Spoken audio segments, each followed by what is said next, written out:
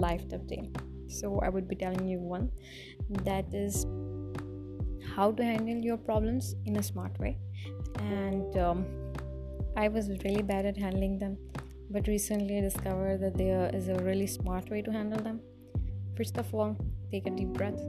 Second of all, take a pen and a paper.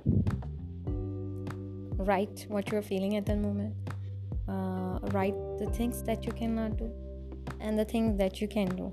Then draw a result based on what would be the best action taken at the moment, that should be taken at the moment.